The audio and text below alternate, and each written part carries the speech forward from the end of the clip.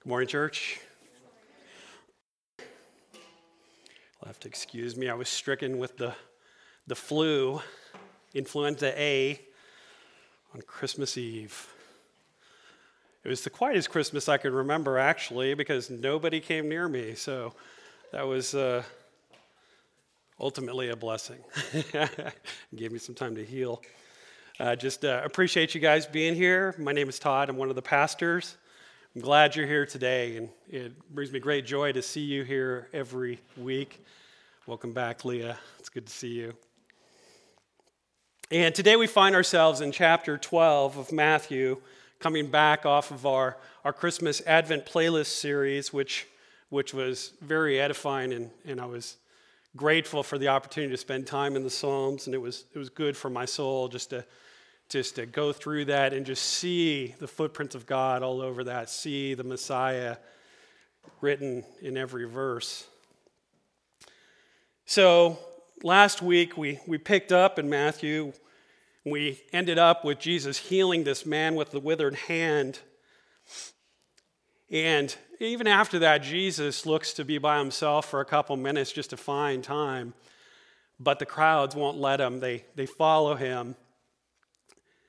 In the parallel passage, we see that Jesus even had the disciples prepare a boat for him so he could go off the shore, so he wasn't pressed in on the crowds. But in the end, what Jesus does is what Jesus does. He stays and he heals them. And this is another example of the kingdom of heaven that's come with Christ, this example of the power of the kingdom of heaven. Jesus healing all these people that come to him. Another demonstration of Jesus' divinity. His healing of their sickness, his forgiveness of their sins. In every way, he has fulfilled the requirements of the promised anointed Messiah. And in every instance, we see this reaction of the Pharisees. They react to him, and in Matthew 12:14, it says they went away to conspire against him. And it specifically says they plotted how they might kill him. And that's where we're at today, friends. The Pharisees are actively looking for ways to kill Jesus. They've decided that he cannot be allowed to continue his ministry. So let's open the word together to the book of Matthew, chapter 12. We'll be covering verses 22 to 32 today. We'll get started. I'll read it. We'll take a moment to thank the Lord, and then we'll unpack it together. So again, Matthew chapter 12, verses 22 begins this way. Then a demon-oppressed man who was blind and mute was brought to him, and he healed him so that the man spoke and saw. And all the people were amazed and said, "Can this be the son of David?" But when the Pharisees heard it, they said, "It is only by Beelzebul, the prince of demons, that this man casts out demons."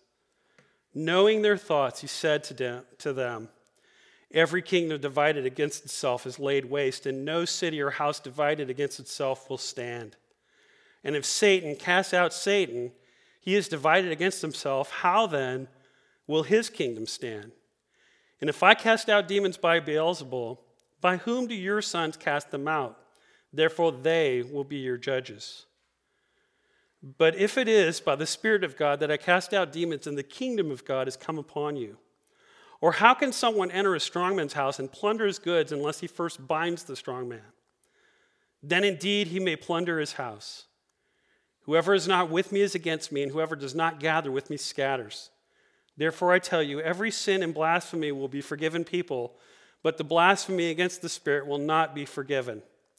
And whoever speaks a word against the Son of Man will be forgiven, but whoever speaks against the Holy Spirit will not be forgiven, either in this age or the age to come. Let's pray together. Lord, we just thank you for your word. We thank you for the Holy Spirit to reveal it to us, Lord. We pray for understanding. We pray that we would just have eyes open to see and ears to hear the truth of your message today. It's in your name we pray. Amen.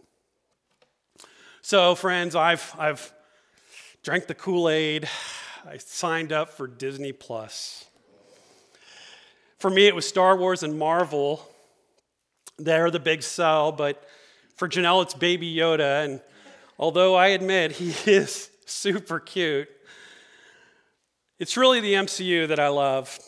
This idea of heroes and villains, superpowers, and that really speaks to us as people, this idea of these abilities. And I think the MCU is a reflection of this world that we really want, where there's this undercurrent of goodness and sacrifice and all these different things, and yet these people also can fly. That's pretty cool. So we soak up things about these supernatural lives, and if you look on Netflix or any of the others, there's just a whole plethora of shows that we can choose from about people that have these supernatural powers, because we just want it to be true. And even our search for extraterrestrials, we want to believe these aliens are going to be these benevolent beings that somehow have these magical abilities, these supernatural powers, and not just aren't gross and smelly like they are in Independence Day. Even our desire for extraterrestrial life is about seeking out this, hopefully, some other planet where these abilities and other things exist, and hopefully they'll bring them to us, and it'll be in some kind of E.T. peaceful mission with some M&M pieces, Reese's Pieces. But this natural idea of the natural and the supernatural merging is like, even in X-Men, for example, this idea that they're not really aliens, they're more mutants, right? They have these natural abilities and these supernatural abilities. It's again our desire to merge these two worlds, the supernatural with the natural. We want the supernatural in the natural. In the MCU, there's supernatural like Thor. Thor is supernatural. He's a god. He's a god among a bunch of other gods. We also have Hulk. The Hulk he's an aberration of the natural. Dr. Bruce Banner, stricken by gamma rays, turns into the Hulk. And he's pretty amazing. He crushes stuff. Hulk smash. And one of my favorite scenes comes in the Avengers, where the Hulk is up on the top of Stark Tower, this monument that Tony Stark, this reformed arms dealer, has made to himself. And Hulk is up there with this other god, Loki. And Loki, who really desires worship for himself, he desires people to supplicate themselves and believes that will bring order to their lives. He's up there, and the Hulk is irrational and always angry. And Loki stops the action for a moment, and he looks at Hulk in one moment where he's just getting crushed. He's still got this air about himself of arrogance, but at every turn he's been thwarted by these other people.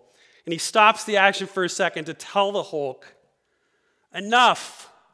You are all beneath me. I am a god, you dull creature, and I will not be bullied." And if you remember the movie, we know what happens. The Hulk picks him up by the feet and crushes him repeatedly back and forth. And as he's walking away, he mutters, "Puny God." It's one of the best lines in the movie. And it's a good illustration for us today, because our God is not a puny God. He demonstrates in this passage that he routinely and consistently demonstrates the power of God. Not like Loki, he doesn't command worship, he invites it. He doesn't compel submission, he inspires it. I wonder if the Pharisees were expecting or hoping for a Hulk God, one that smashes the Romans, somehow restores them, or maybe a Loki-type God, a God who would demand supplication and exhort himself, a fearsome God, one who treats everybody equally bad and rules with fear and foreboding, which is how Loki would have ruled. But what came instead is our God, a God who humbled himself and came in the form of a baby, a God who invites us to worship him, who inspires us to submit to him. And this is the God we find in Matthew. Humility and service are the kingly attributes of our unexpected, long-expected King. Jesus is no puny God. He is the anointed one. And even as the Pharisees plot to kill him, they are plotting to ultimately fulfill God's plan. And it's not just the prophecy that we've read and heard about over the last few weeks of the returning king that needs to be fulfilled, but it is a suffering servant that is going to submit to go to the cross. This is the God that comes. The kind of God who could demand worship, who says even his armies would fight for him if he wanted to. He doesn't conquer even though he could. Instead, he serves, he heals, he restores. And in the second, we're going to read, and we've just read in Matthew 23, that the people ask, can this be the Messiah? And we can answer that, yes, this is the Son of David. He is the Messiah. Look with me at verses 22 and 23. Then a demon-oppressed man who was blind and mute was brought to him, and he healed him so that the man spoke and saw. All the crowds were astounded and said, could this be the Son of David? In verse 22, we learn that they've brought a man to Jesus that's blind and unable to speak. And in today's English version, it says this, a man who was blind and could not talk because he had a demon. This causal relationship is really important. It makes it clear that he isn't blind and he isn't mute and he doesn't have a demon. He's demon-possessed. This causes him to be blind and mute. This goes right to symptoms and causes. If someone had a brain tumor, it was causing the inability to see or talk, you wouldn't give them LASIK or operate on their vocal cords. Jesus knows that the man's illness is a problem with demon possession, and he gets right to the heart of the matter. He exorcises the demon and he heals the man. The man's problem is a demon, but we've seen that demons are no problem for Jesus. Jesus is not a puny God. A couple of things to note about this passage are it's brief. This is one of the briefest accounts of healing in the book of Matthew. Basically says he's got this problem and Jesus heals him, all in 2 verses, which is great for expositional preachers. You spend a lot of time on that. So they brought this man to Jesus. The man, in this case, has a demon which has robbed him of his sight and his ability to speak, and many commentators think he would have probably also been deaf. But think about this for a second. Unable to see, unable to speak, unable to tell anybody what you need, unable to tell anybody what's wrong. Imagine how difficult that would be if the person couldn't tell you what the problem was. How would you know how to heal them if they couldn't tell you what their symptoms were? How would you know that their symptoms are demon possession if they couldn't tell you, before this, I did this? You probably know this frustration if you've been around children or you're a mom. Children who can't articulate what's wrong, often it's very frustrating when all they can tell you is that they hurt. How frustrating it is for those of us who want to give them relief but can't. We don't know how to help them. Jesus knows how to help this man. He's not concerned with his blindness or his muteness because he knows his problem is his demon possession. And he heals him just that quick. He's got a spiritual problem that causes physical symptoms. And this is true in most of the healings of demon-possessed people. We see this throughout, that the demoniacs have this supernatural problem. And this is unlike some of the other healing accounts where we see that they've got physical problems. The woman with the problem of blood, for example. This guy's problem is that there is a demon, he's possessed him, and absent the demon, he would live a fairly normal life. And what the text doesn't say is how long he's been like this. It's mute on that, but however long it was probably longer than it took Jesus just to reach out, remove this demon, and give him back his sight and his voice. The result is that the man spoke and saw.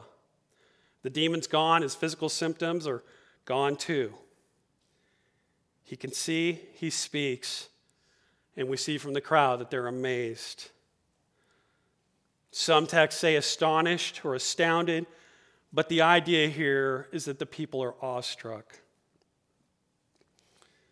That causes them to ask this question, can this be the Son of David? By the Son of David, they mean the Messiah. Can this be the Messiah?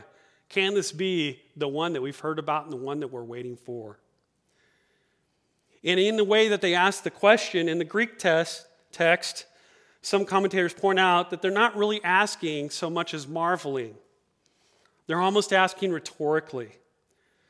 The Greek text is always full of lots of meaning, and we can often determine its tone. Sometimes it's rhetorical, sometimes it's mocking, sometimes it's incredulous. And in this question, they are asking in a way that opens the possibility. They're believing. This is the Messiah Isaiah foretold of. And in Isaiah 29, we see this, 29:18, on that day the deaf will hear, and the words of a document, and out of a deep darkness the eyes of the blind will see. In Isaiah 35 says this, the eyes of the blind will be opened and the ears of the deaf unstopped. The lame will leap like a deer, and the tongue of the mute will sing for joy. For water will gush in the wilderness and streams in the desert. This is a sign of the Messiah coming, as the blind will see, the mute will be given tongues that will sing for joy. It's hard to imagine it being any clearer. Even the people, the crowds, can see that this man has the power of the Messiah, and they respond to it. The parallel passage in Mark 3:23 says that whenever unclean spirits saw him, they fell down and cried out, "You are the Son of God." And we've seen in other passages with demoniacs crying out, "You are the Son of God," also in Matthew 8:28. This is an example of the two demon-possessed men that wandered the graveyard cutting themselves. So you see that the response to the demoniacs has been, "You are the Son of God, you are the Son of David," and now the people are asking, "Is this the Son of David?" Yes. Yes, it probably is. He brings with him the kingdom of heaven, the power of the kingdom of heaven. And the Pharisees don't like this. The Pharisees also respond. Instead of acceptance and awestruck acceptance, they respond with rejection and slander. And they accuse Jesus of being Beelzebul. This is the second time that the Pharisees have made this accusation, and it's a good idea to look back at this other instance. They made this accusation in chapter 9, and we went through that a couple months ago. And Jesus healed these two blind men and a mute man, and it says the crowd marveled. And this word for crowd, it means multitude, and it's a singular word, a singular noun. And in this passage, and that'll be important in a second, and in this passage, in Matthew 9, what happens? The Pharisees tell the disciples, "Your teacher cast out demons by the power of Beelzebul." So while Jesus heals and exercises and restores people, gives them back sight, gives them back tongues that will sing for joy, the Pharisees are like, "He does it by the power of a demon, probably kicking sand. Jesus." And they do it again here. It's kind of ridiculous. Jesus healing the people and muttering, well, he does it by the power of Satan. But that's what they do. What's interesting is in this passage in Matthew 12, it doesn't just say crowd. The crowd in Matthew 9 is singular. The crowd in Matthew 12 is plural. So it's not just a crowd, it's a crowd of crowds. It's a multitude of multitudes. And I think what this means, if Matthew is getting at that this is actually a group of people. This is not just a single crowd amongst a crowd. This is a crowd of crowds. More people are coming to know this. And we see in this passage that more people are believing, this is what's angering the Pharisees, is that people, the crowd of crowds, the multitude of multitudes, all the people is what the ESV says. All the people ask, can this be the son of David? That's what's angering the Pharisees. That's why they want to kill him. The people are believing. That's a problem. If Jesus is the Messiah, went a little Boston there for a second, and has the power to forgive sins, then if you're a Pharisee, what use are you? Remember that part of the rabbi's living was interpreting the law and managing the sacrificial system. That's why they had the money changers in the temples. If Jesus is the Messiah and he is forgiving sins, they're out of business. Jesus is teaching the people about the one true God, who he is, and the people have responded with belief. Beelzebul literally means Lord of the Flies, but the Pharisees are using this to mean Satan. And if we look back into the Old Testament, we can see that this is probably a reference to the god Beelzebub, and he's talked about in 1 Kings chapter 2. If you look there, you'll see a story about King Ahaziah and the prophet Elijah. In that story, King Ahaziah sends messengers to this god Beelzebub to determine whether or not he is going to die from an injury he's sustained falling out of a window. But basically, if you skip to the end, Elijah tells him he is going to die. And he's going to die because he consults foreign gods. That's why he's going to die. Instead of just inquiring of the God of Israel, he consults foreign gods, Beelzebub. So Elijah tells him, you're going to die. The king doesn't want this to be true, but that's exactly what happens. He dies. They have access to the God of Israel, and still they would rather worship anybody but him. They refuse to acknowledge Jesus as the Son of God, even though he performs all the miracles, the signs, the wonders that the Messiah will perform. Instead, the Pharisees have gotten so frustrated with Jesus that they've just calling him Satan's servant. In the parallel passage to this passage in Mark 3:29, it reads, "Whoever blasphemes against the Spirit never has forgiveness, but is guilty of an eternal sin, because they were saying he has an unclean spirit." And we'll see this same term, blasphemes the Spirit, later on in the passage today, but for now, look at verse 25. Verse 25, he says, "Knowing their thoughts, he told them, every kingdom divided against itself is headed for destruction, and no city or house divided against itself will stand. No house divided against itself can stand." In Kentucky, this phrase, a house divided, has all kinds of meaning. I moved here from Kentucky in 2005, and one of the first thing I saw was these license plates that said a house divided and had a UK on one side and a U of L on the other. I admit that when I first moved here, my daughters and my wife were still in California, so what did I do? I sent one of them a bunch of UK stuff and one of them a bunch of U of L stuff, promoting disunity. So I sent them all this stuff. You know, this state is a college state, and the rival between UK and U of L is pretty legendary. Picked up several items from rival teams, sent them to my kids, promoted disunity. Didn't really think through any of the potential consequences. And to be fair, they're not sports fans, so it really just ended up being harmless fun. But Jesus is serious.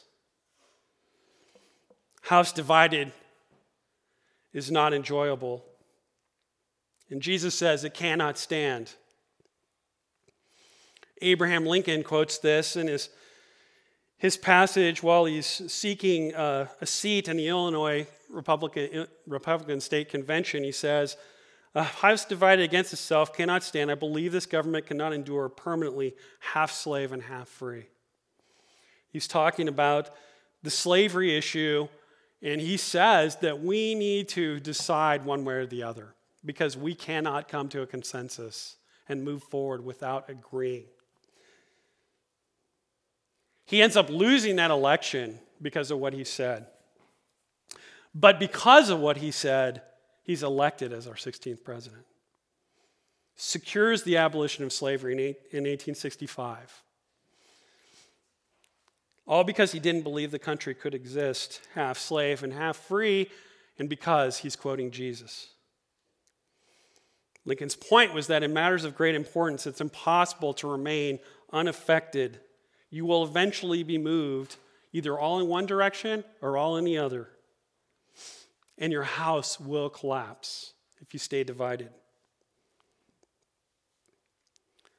Jesus' point here is he's talking more about hearts than he is houses.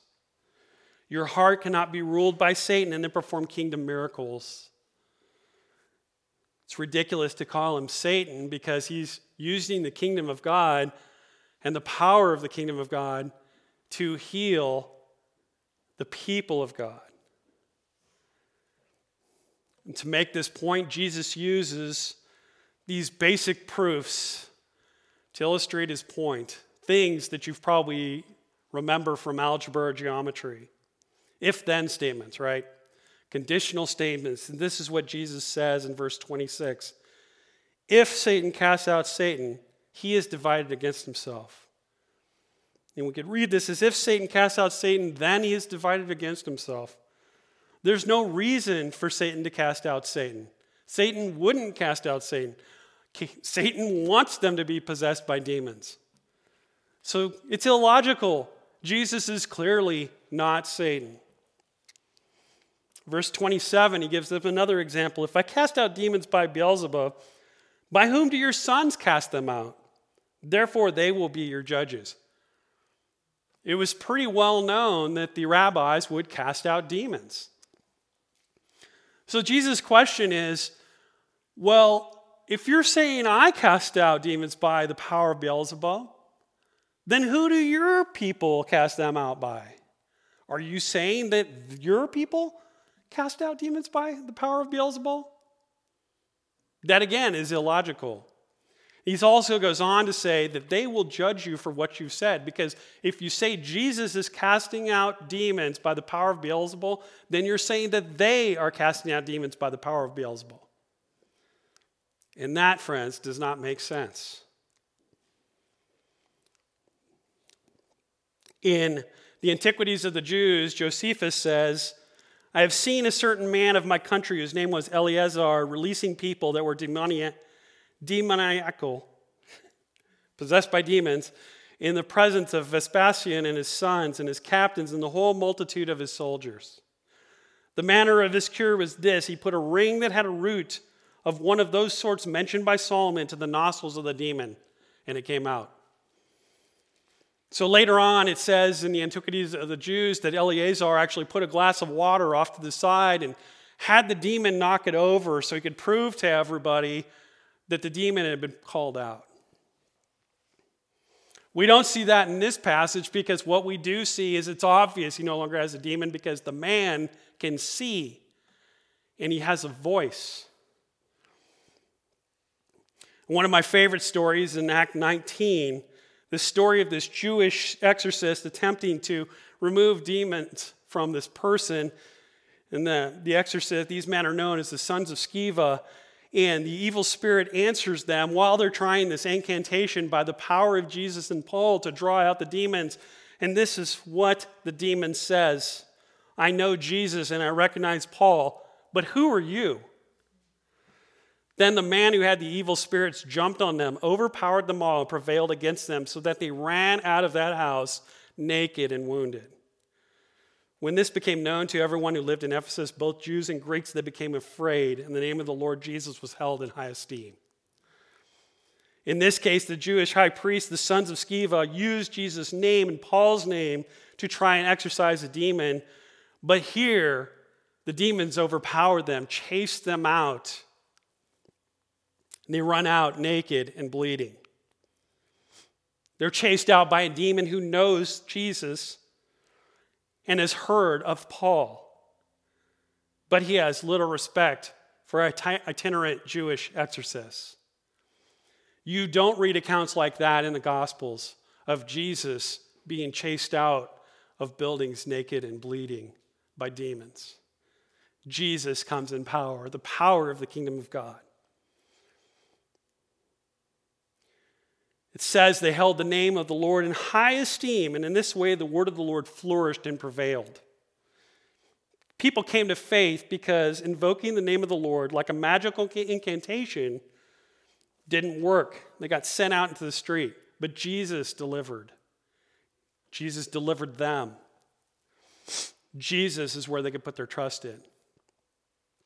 Jesus demonstrates his power of demoniacs multiple times. He demonstrates the kingdom of God being inaugurated. He makes it clear that Jesus is defeating Satan through the power of the kingdom of God. And he goes on to give them one last conditional statement in verse 28. But if it is by the Spirit of God that I cast out demons, then the kingdom of God has come upon you. Here he makes it obvious, if in fact these things are happening, then this is why it's happening. I'm driving out demons with the power of God because the kingdom of God is here, which is what he's been saying since he started his earthly ministry. How can someone enter a strong man's house, plunder his goods, unless he first binds the strong man? Then indeed he may plunder his house. Here again he's explaining what he just explained to them. I'm the stronger man. I am plundering his goods. I have bound the strong man because I am the stronger strong man. This is exactly what Jesus is alluding to. And really not alluding so much as just saying, I've bound him, I'm plundering him, and there's nothing he can do about it because I have the power and authority of God. He's the stronger strong man. He's the strongest strong man. The stronger man has bound the strong man. Soon the strong man, our shepherd, is going to lay down his life for his sheep. And even though he has consistently demonstrated the power of God, powerfully, graciously, generously performing miracles for the people of God, the largest block of opposition to all these things comes from the people who are already shepherding the people of God, the Pharisees. Performing all these signs, the blind see, the mute speak, the dead are raised. And yet still they accuse him of being Satan. What kind of sign do you think they were looking for? Were they looking for a sign at all, you have to wonder? Did they stop looking for signs? Maybe they just stopped waiting and watching and put all their trust and faith in themselves. And that is a warning for us today, my friends. We are called to watchfulness. We have a king who has promised to return. He is returning for his bride. And when he does, every knee will bow and every tongue will confess. And we have to keep that in mind. As we get further away from the cross, it is sometimes attractive to stop waiting and watching. But that is what we're called to do, because we have a God who is coming back.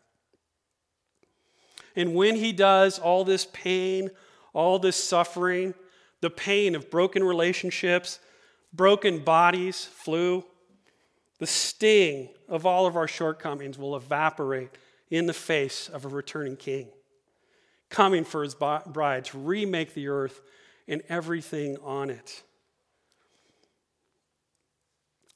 That will be an amazing day. And if we don't see it, because in our waiting we succumb to death, rest assured you will not grieve the loss of this one bit, because you will be glorified, because Jesus promises that too. He will preserve you. You will persevere. You will never feel unloved again, because he loves you perfectly. Jesus is the rabbi who shows up, teaching about forgiveness and love, giving mercy to the woman caught in adultery, being present at Jacob's well with the Samaritan woman, touching and healing the man with leprosy, healing the centurion's servant with just a thought. setting people with demons free, raising Jairus' daughter, raising and Mary and Martha's brother Lazarus. And this is not the strong man that many of them want. Usually the world wants a strong man to destroy the weaker man. We want the strong man to destroy his armies and take his castles. That's how we know he's the strong man. When we picture the strong man, we picture these, as I mentioned before, superheroes like Thor and the Hulk. We have another strong man, Iron Man, in the Marvel universe. And excuse me for just a second.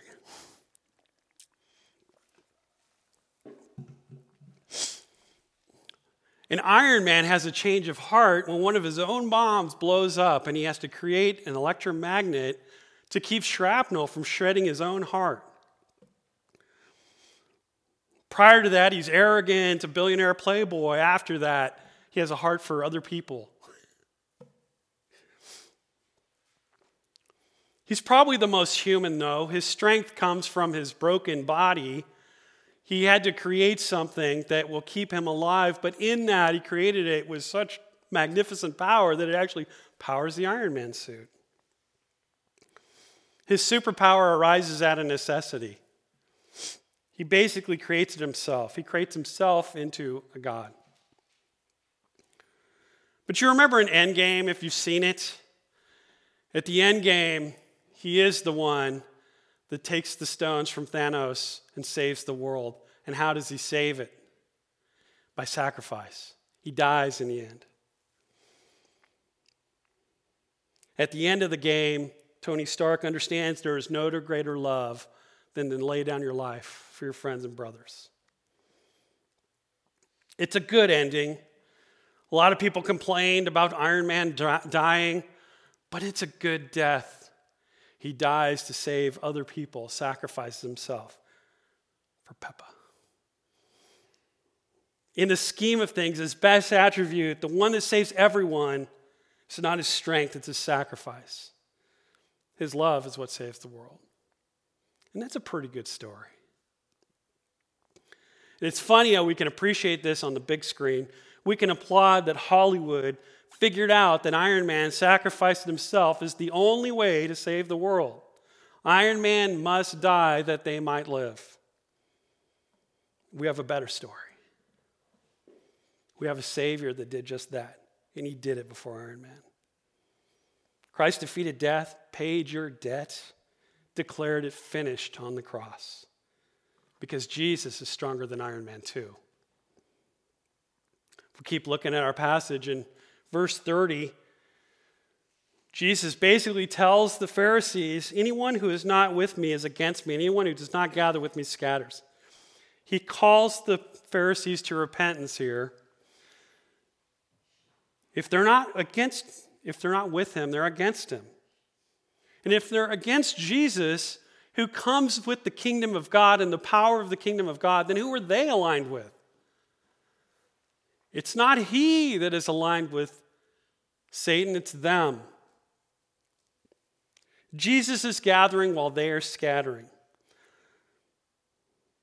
And all these warnings should inspire a lot of fear in them, because the Bible says a lot about the accountability of leaders, and we see examples throughout of where the leaders went wrong. Aaron's son stricken down by offering strange fire on the altar of God. Even Moses, who was disobedient and didn't speak to the rock but struck it, was kept from entering the promised land, because he was supposed to teach the people how to obey. In Exodus 19 it says, now therefore, if you will indeed obey my voice and keep my commandment, you shall be my treasured possession among all peoples.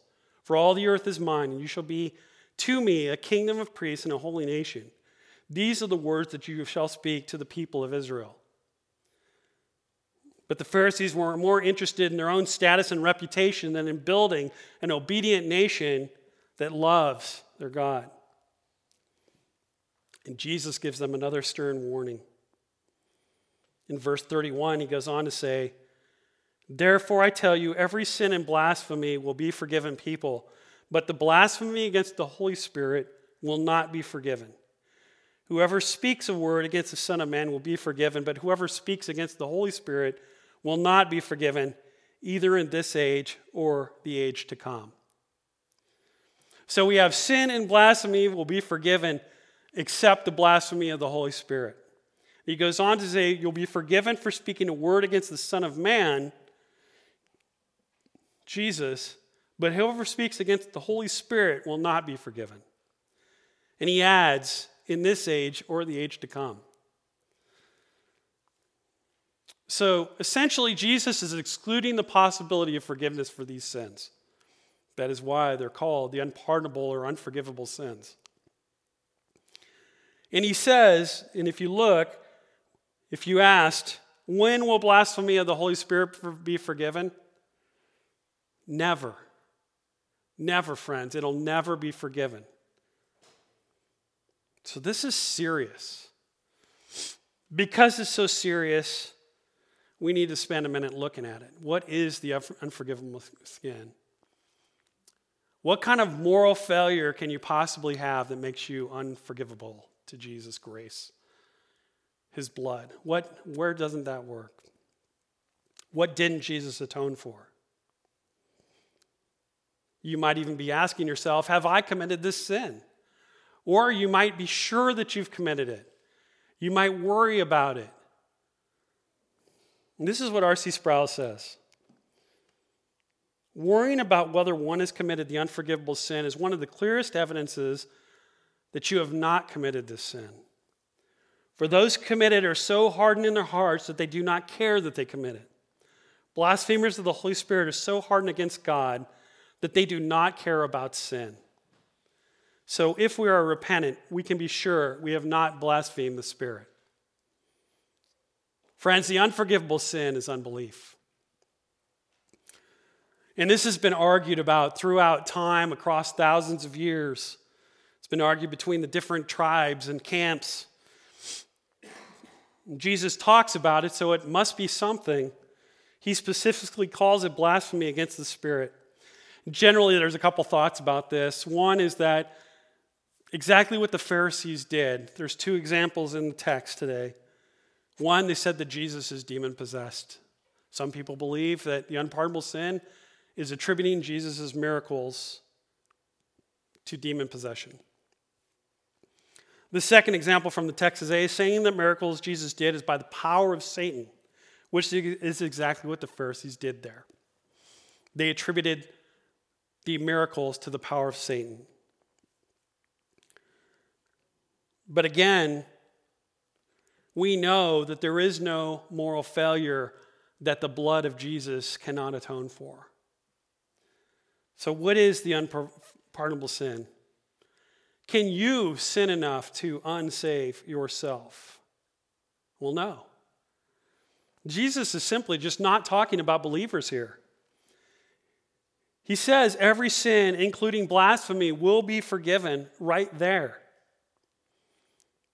And if we look in 1 Timothy, Paul says in 1 Timothy chapter 1, verse 13, "Formerly I was a blasphemer, persecutor, and insolent opponent, but I received mercy because I had acted ignorantly in unbelief, and the grace of our Lord overflowed for me with the faith and love that are in Christ Jesus.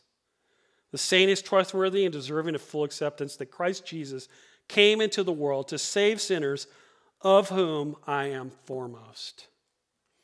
Paul, the chief of sinners, gives us hope that all sins can be forgiven because he says that he was once a blasphemer. And we know that he was once a persecutor of Christians, an accuser, accessory to murder, if not murder itself. Yet we know he was forgiven. And he goes on to say in Romans chapter 10, verse 9, "Because if you confess with your mouth that Jesus is Lord and believe in your heart that God raised him from the dead, you will be saved. With the heart one believes and is justified. With the mouth one confesses and is saved. Everyone who believes in him will not be put to shame." No exceptions, no caveats. Everyone who believes in him will not be put to shame. If you confess with your mouth that Jesus is Lord and believe in your heart God raised him from the dead, you will be saved. and you will be kept. Christ in John 10 says, "My sheep hear my voice, and I know them, and they follow me."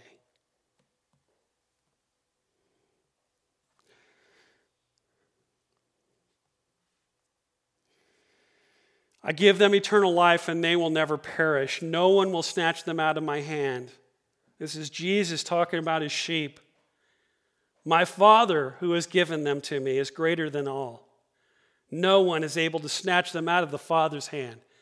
The Father has plucked you out of your sin, and he is strong enough to keep you. The Son's blood guarantees that you will be kept till the day of the Lord. John 6 says, "This is the will of him who sent me, that I should lose none of those he has given me, but should raise them up on the last day." In Ephesians 1, it says, "In him you also were sealed with the promised Holy Spirit when you heard the word of truth, the gospel of your salvation, when you believed." The Holy Spirit is the down payment of your inheritance until the redemption of the possession to the praise of his glory. Even in Psalm 130, we read, verse 3, "Lord, if you kept an account of iniquities, who could stand?" And this is the message of the gospel. We are all sinful and fallen. It is Christ that makes us righteous through his blood and his redemption. "For God so loved the world that he gave his only Son, that whoever believes in him should not perish, but have eternal life. For God did not send his Son into the world to condemn the world, but in order that the world might be saved through him. Whoever believes in him is not condemned, but whoever does not believe is condemned already, because he has not believed in the name of the only Son of God."